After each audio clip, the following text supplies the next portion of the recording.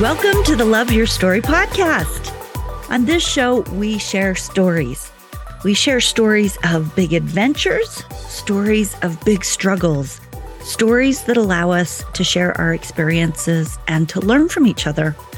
And today's guest, Rosalie Mastaler, was pushed into the world of disabilities when her oldest son was attacked by a police canine, and he lost the lower part of his left leg. She and her family now focus on being advocates for those with disabilities and helping people to keep hope. This is a big thing. When Hunter, this is her son, became an amputee at just 4 years old, his parents had to negotiate a host of feelings, including guilt and grief and worry for how their son was going to adapt. The loss of his lower leg altered their lives and how they cared for him, of course. But Rosalie and Michael, his dad, soon realized that the most powerful tool that they could offer Hunter was resilience. I'm really interested about this resilience topic because it's so big for all of us. So stay tuned for their story and a peek at the Mastaler party of 5.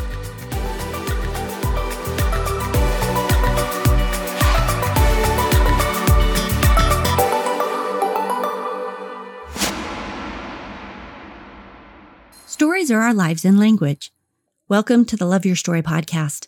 I'm Lori Lee, and I'm excited for our future together of telling stories, evaluating our own stories, and lifting ourselves and others to greater places because of our control over our stories. This podcast is about empowerment and giving you, the listener, ideas to work with in making your stories work for you. Story power serves you best when you know how to use it.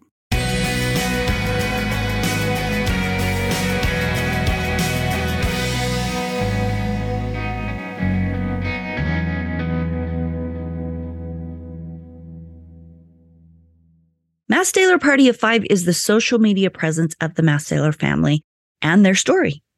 In 2015, Michael, that's the dad in this story, his police dog attacked Hunter, their 4-year-old son, and the bite was so severe that they were forced to amputate his left leg below the knee. Seeing their names and their pictures in the news articles and the stories across the world was mortifying.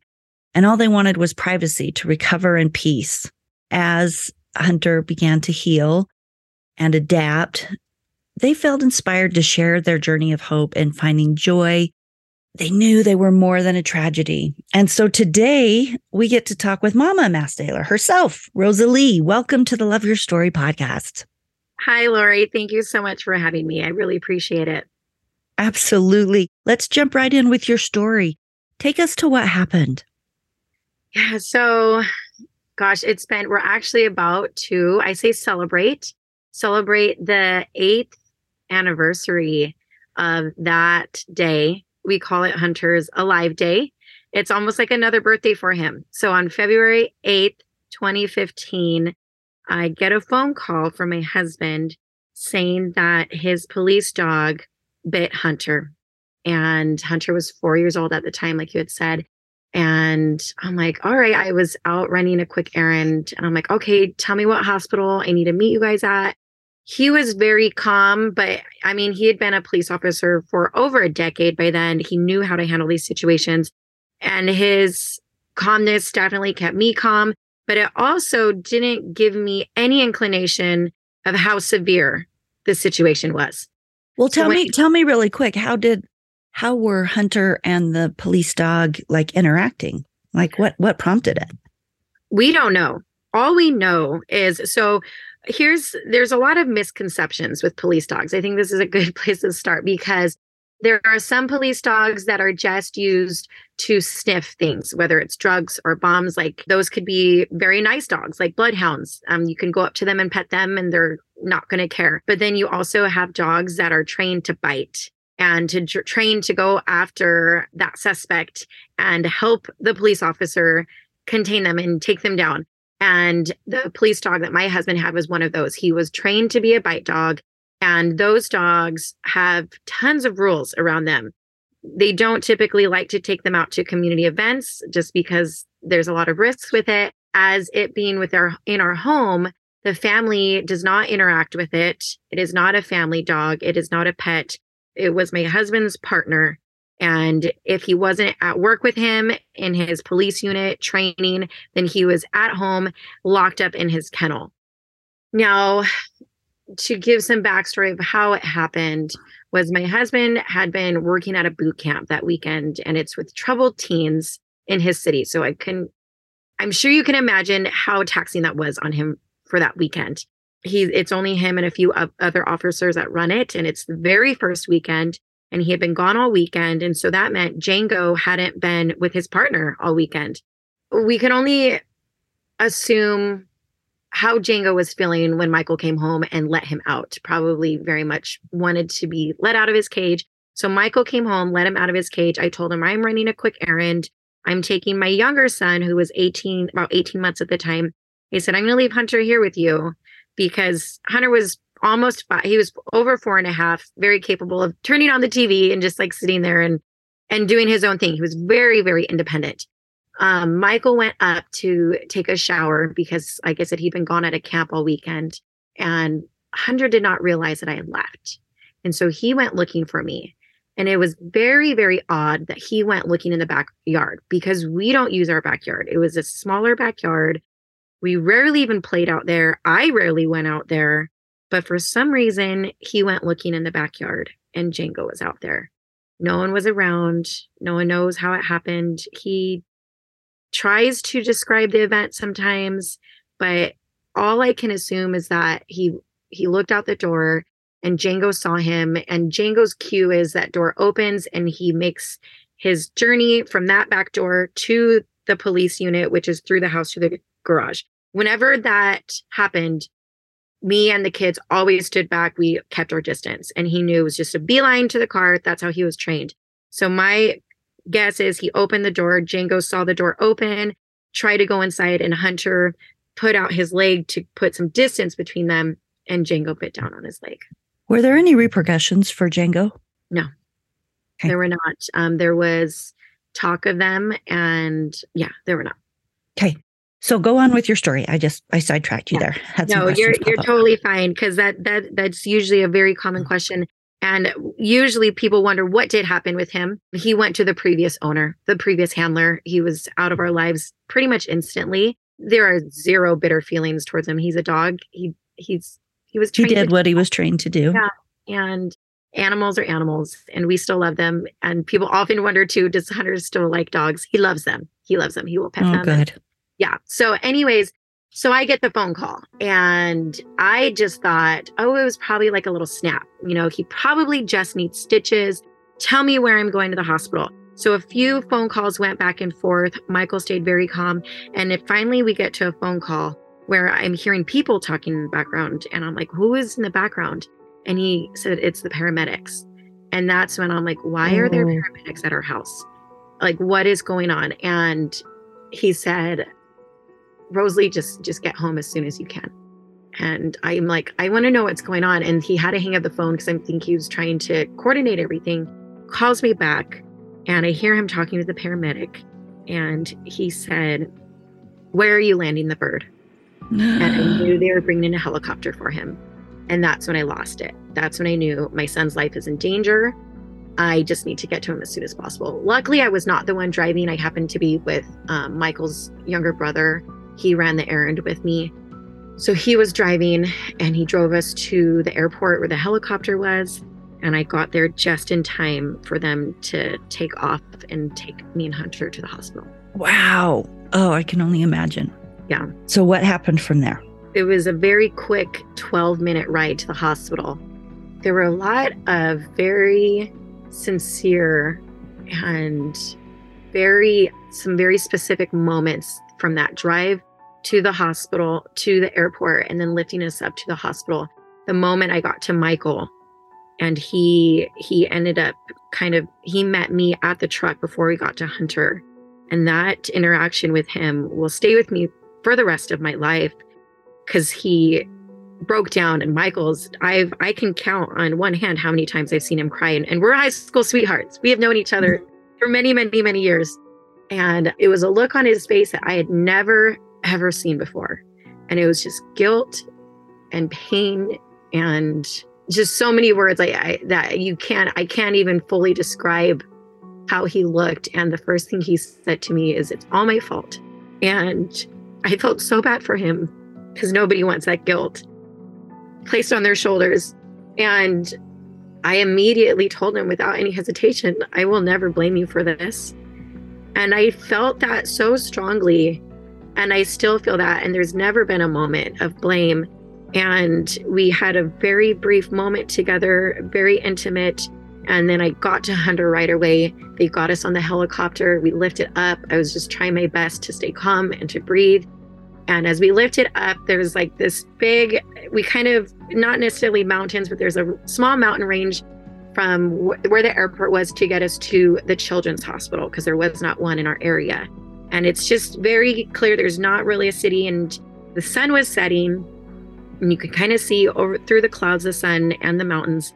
And I just remember looking out the window and looking at the colors in the sky. And I just knew that I was seeing God. And I just cried out to him. I said, "Please, I see you. I know that this is you. Please protect my little boy." And I knew that he would. I knew that he would. I didn't know what that meant, but I just knew that he would protect him. And that moment of faith, I was able to hold on to that in the very beginning and to just hold on to it throughout the whole journey of everything. So how was Hunter doing? By the time I got to him, he was pretty sedated. So very quiet. I don't think he even really noticed if I was there. So yes, because I think they shot him up with morphine pretty quick when they got to him. So by the time I got to him, just very calm. No, I don't even remember him saying anything to me. So how long did it take before you knew you were going to have the leg amputated? And was all that decided pretty quickly? No. So we get there and they rushed him in right away. I knew they were going to get him into surgery, and they had me sign the consent form. And at this point, I was there by myself because Michael couldn't get in the helicopter with us. And it was just a lot of it was a blur. And I just remember them reading off these things. Okay, we're going to try and do this and this and this and this. And then at the very end of the consent form, it said, "And if we have to, we will amputate his leg." That's all I remember. I almost passed out.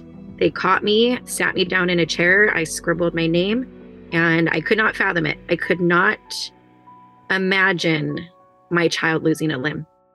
So they got him into surgery. They tried everything they could to repair everything, but they came out and they said, "We've done everything we can, but we don't know if the blood flow is going to return through those veins." And what happens with small pediatric bodies when there's like a rupture and a wound like that is there's an elasticity to the veins that closes them up pretty quick so they don't bleed out. So it saved his life, but he lost his leg because of it. So it took about 3 days. And on February 11th, his foot was just turning black and blue because there was no blood flow. And on February 11th is when they made the call. This is what we have to do, or else he's going to lose more of his leg, or there's going to be infection, and it's just going to get worse. And they amputated it that day. Wow. So how did you and Michael do that day? So that day, I think it was a miracle that we survived that day. I remember the day before and the days leading up to it. All I wanted to do was just cry nonstop. Just so many emotions. Like whenever anyone talked to me, I just felt like I just wanted to cry and cry and cry. As my son lay in the hospital bed, we didn't know what was going to happen. It just never pointed to him keeping his leg, but I still wanted to have faith that he would. And so it was so many torn feelings and emotions of, I want this miracle, but I don't think it's going to happen.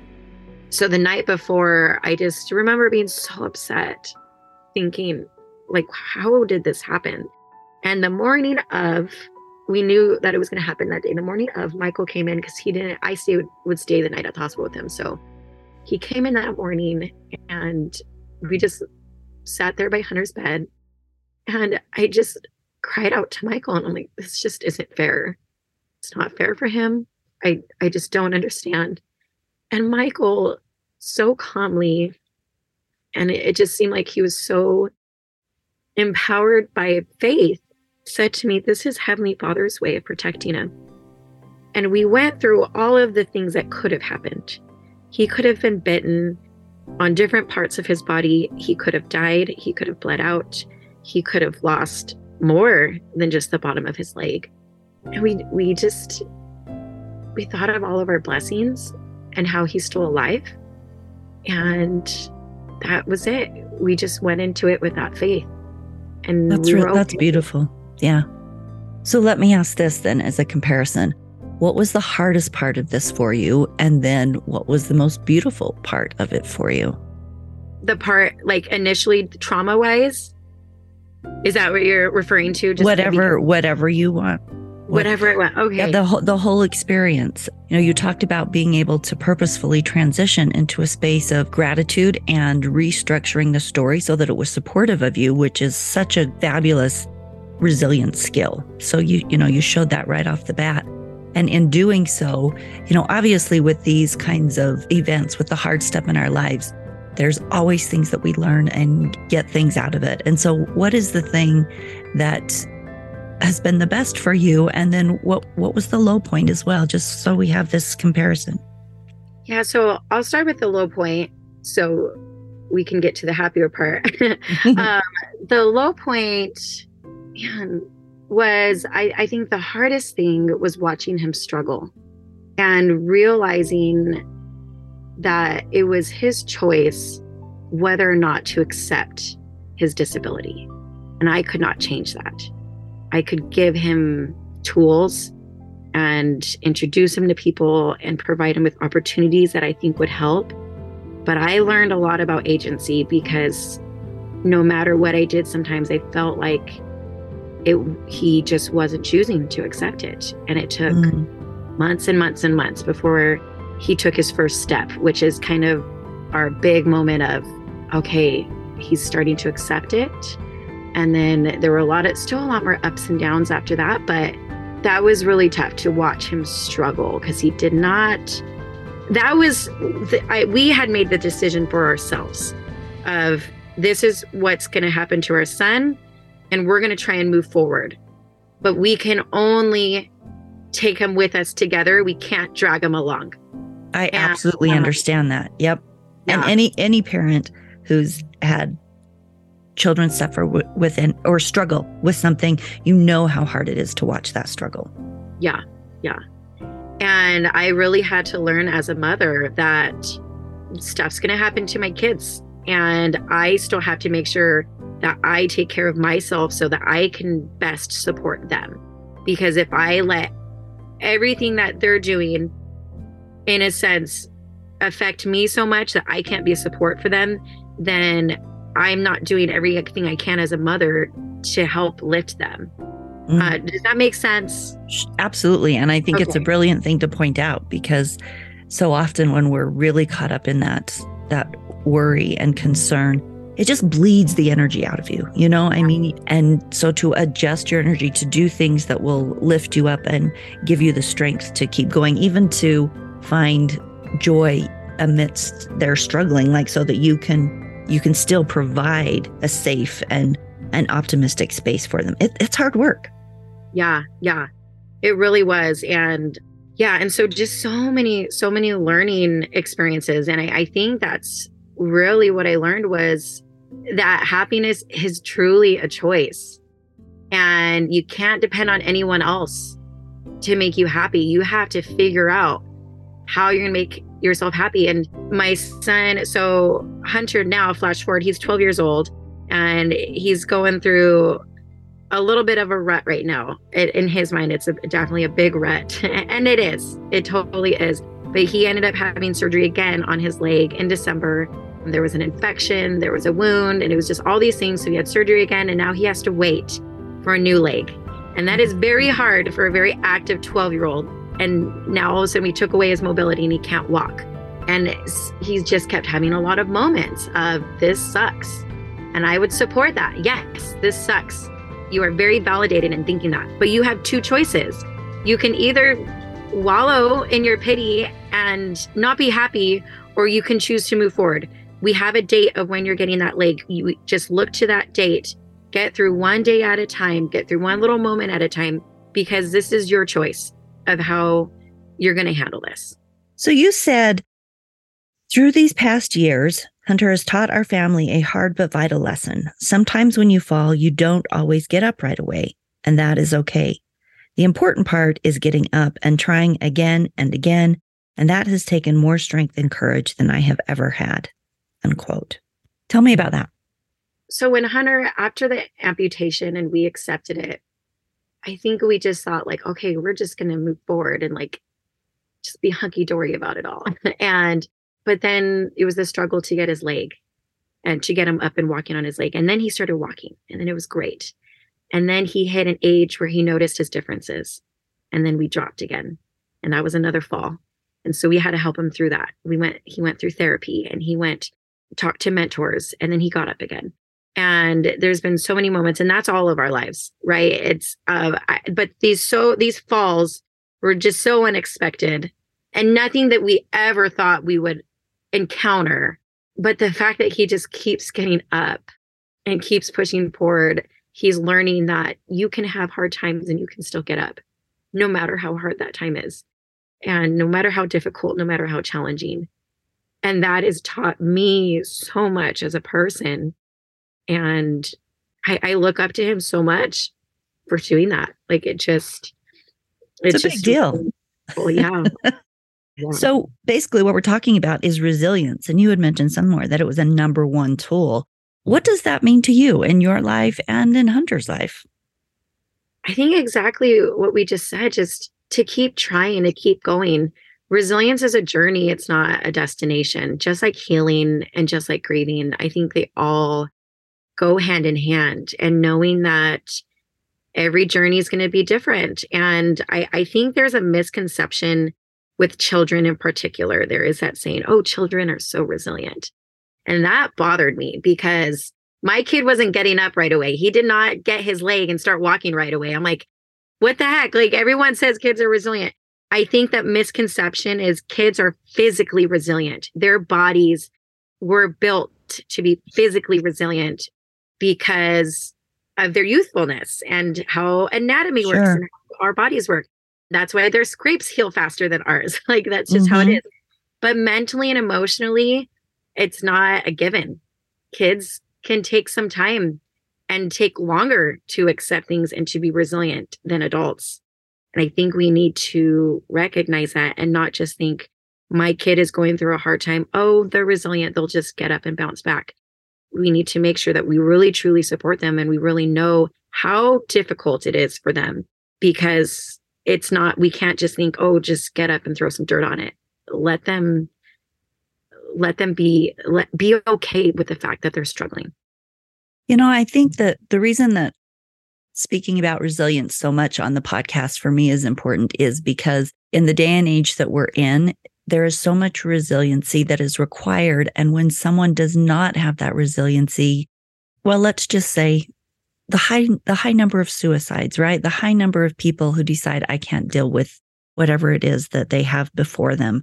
So much of, as I speak with people who have hard things, the redeeming, or like you say, the number one tool really to make it through hard things is that resiliency. So coming to understand, having discussions about it, sharing stories about it, coming to understand what resiliency looks like, I think is very important to all of us because we're all going to have different types of hard times, but they will try us and take us to our places where we're on our knees, just, grappling with our darkest spaces. And so understanding what that looks like is really important. But I think your point is also really important that we don't always bounce back super fast. The bouncing back is the important part, but the fact that, there's space for grieving.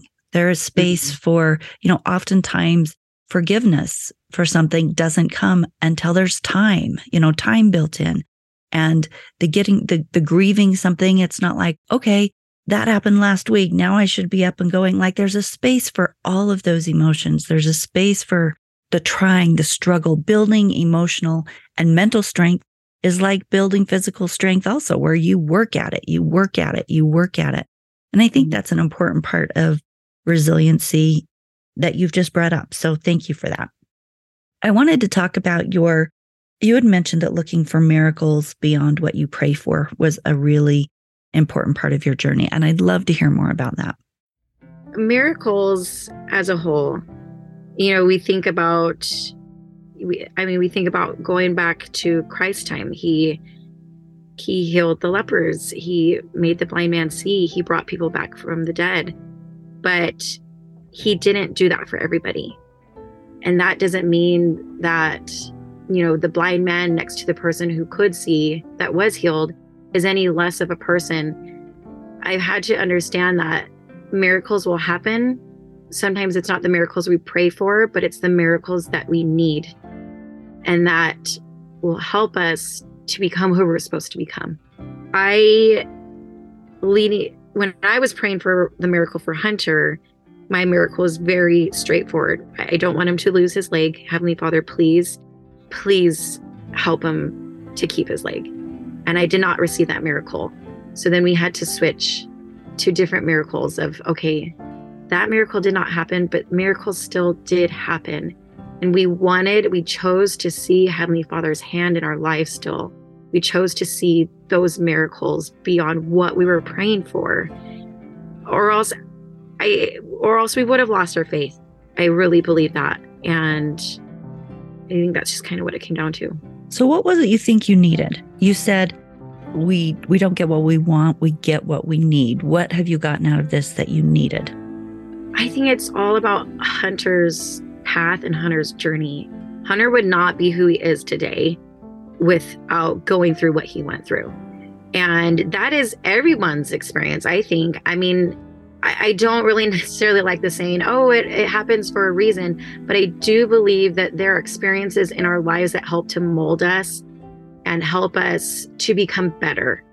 And it's for our good. And Hunter, like I said, is a very remarkable young man. And he's still a very average young man as well. I feel like sometimes people will meet him and they've only seen him on social media. And I'm like, okay, he's still very much kind of an awkward 12-year-old who isn't necessarily, very well spoken or anything like that. But I think Hunter has a journey and a path that is still unfolding. His story is still being written, and it wouldn't be what it is without him losing his leg.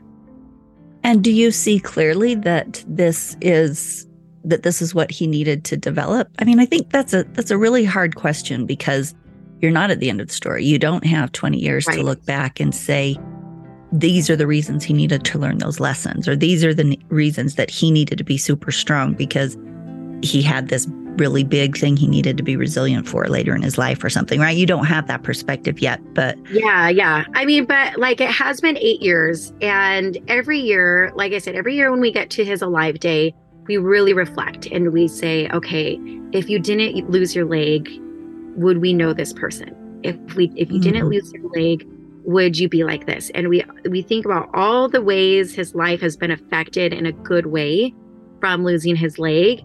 And it really gives us perspective. We've really seen, just the people that we've met alone from this community and our advocacy too. Like you had said in the introduction, our advocacy is a big part of our lives. It is something that I feel so passionate about, that seeing for myself that I rarely stick to things. I just like to bounce from one passion project to the next. But this advocacy has been something that I have not wavered on, and that I truly love and see myself doing for the rest of my life. Okay, so tell us about that. What is the work you're doing with the disabled community? So our biggest thing is representation in media, but specifically literature. And we know the importance of not only kids being able to see themselves on a page or on screen, but for other kids to see people who are not like them. I always think to myself, man, if that kid had only, our book is coming out this year. We do have a book coming out. If only that kid had read our book before they met Hunter, they might not have been scared of him, or they might not be in so much shock, or they might not have made that comment or, asked such an awkward question. Representation. So it's helping the non-disabled understand how to interact with the disabled? Yes, I know that's using a lot of yes, titles, labels, but Yes. No, that's fine. And I mean, terms are always changing and I have to keep up on them myself and I'm like in the community.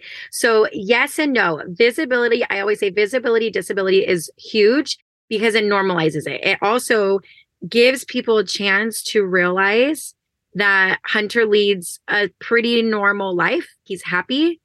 It's not I mean, there's been times where a kid went up to him and was like, I'll pray for you. And Hunter was like, okay, like I'm not in pain. I'm not living a depressed life. Like I'm pretty much a normal kid. But in that kid's mind, he felt like, oh, that kid has a disability. I should probably pray for him. Don't get me wrong. Praying is great. But I'm sure you see what I mean. Like there's a lot of pity surrounding the disability community. There's a lot of misconceptions. There's a lot of, oh, that person's in a wheelchair. They probably don't have that great of a life.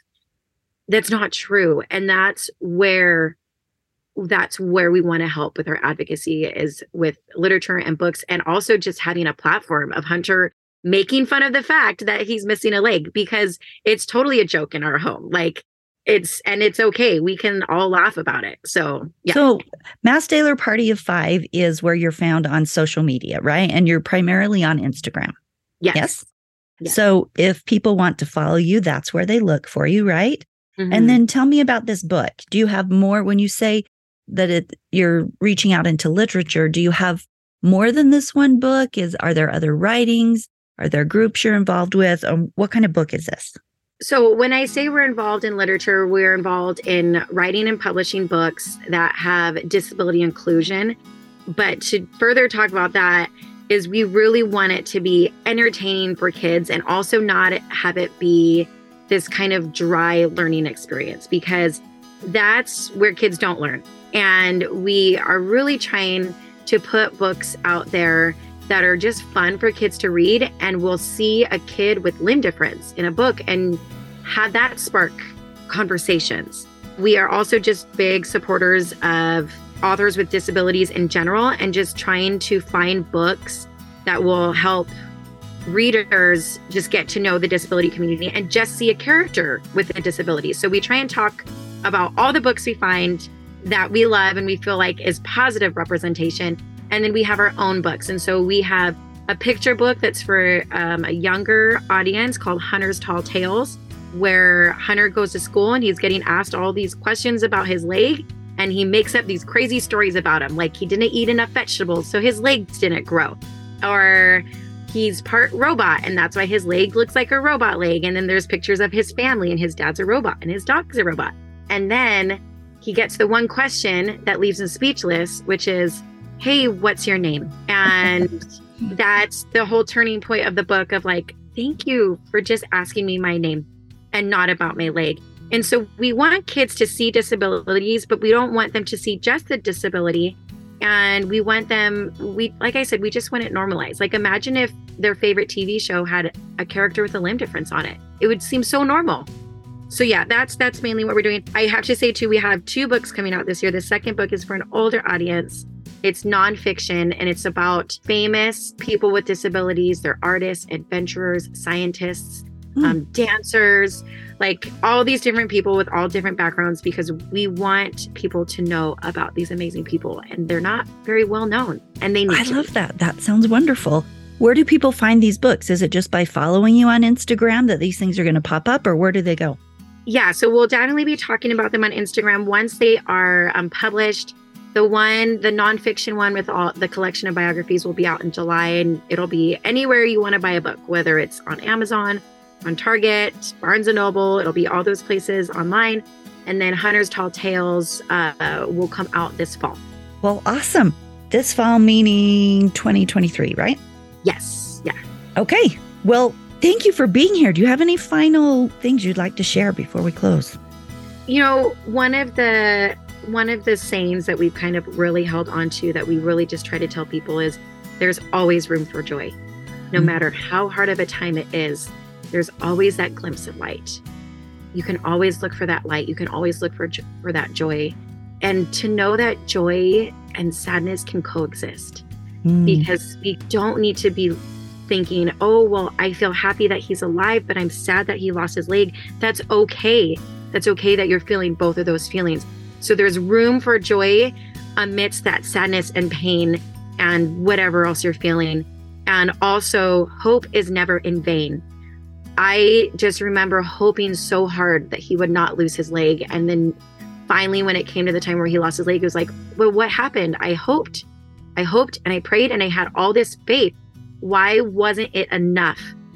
And sometimes we have to realize that our faith and our hope, we can still have it, and we don't get what we hope for and we don't get what we pray for, but it's never in vain because it's exercising that faith and that act of hoping for something good.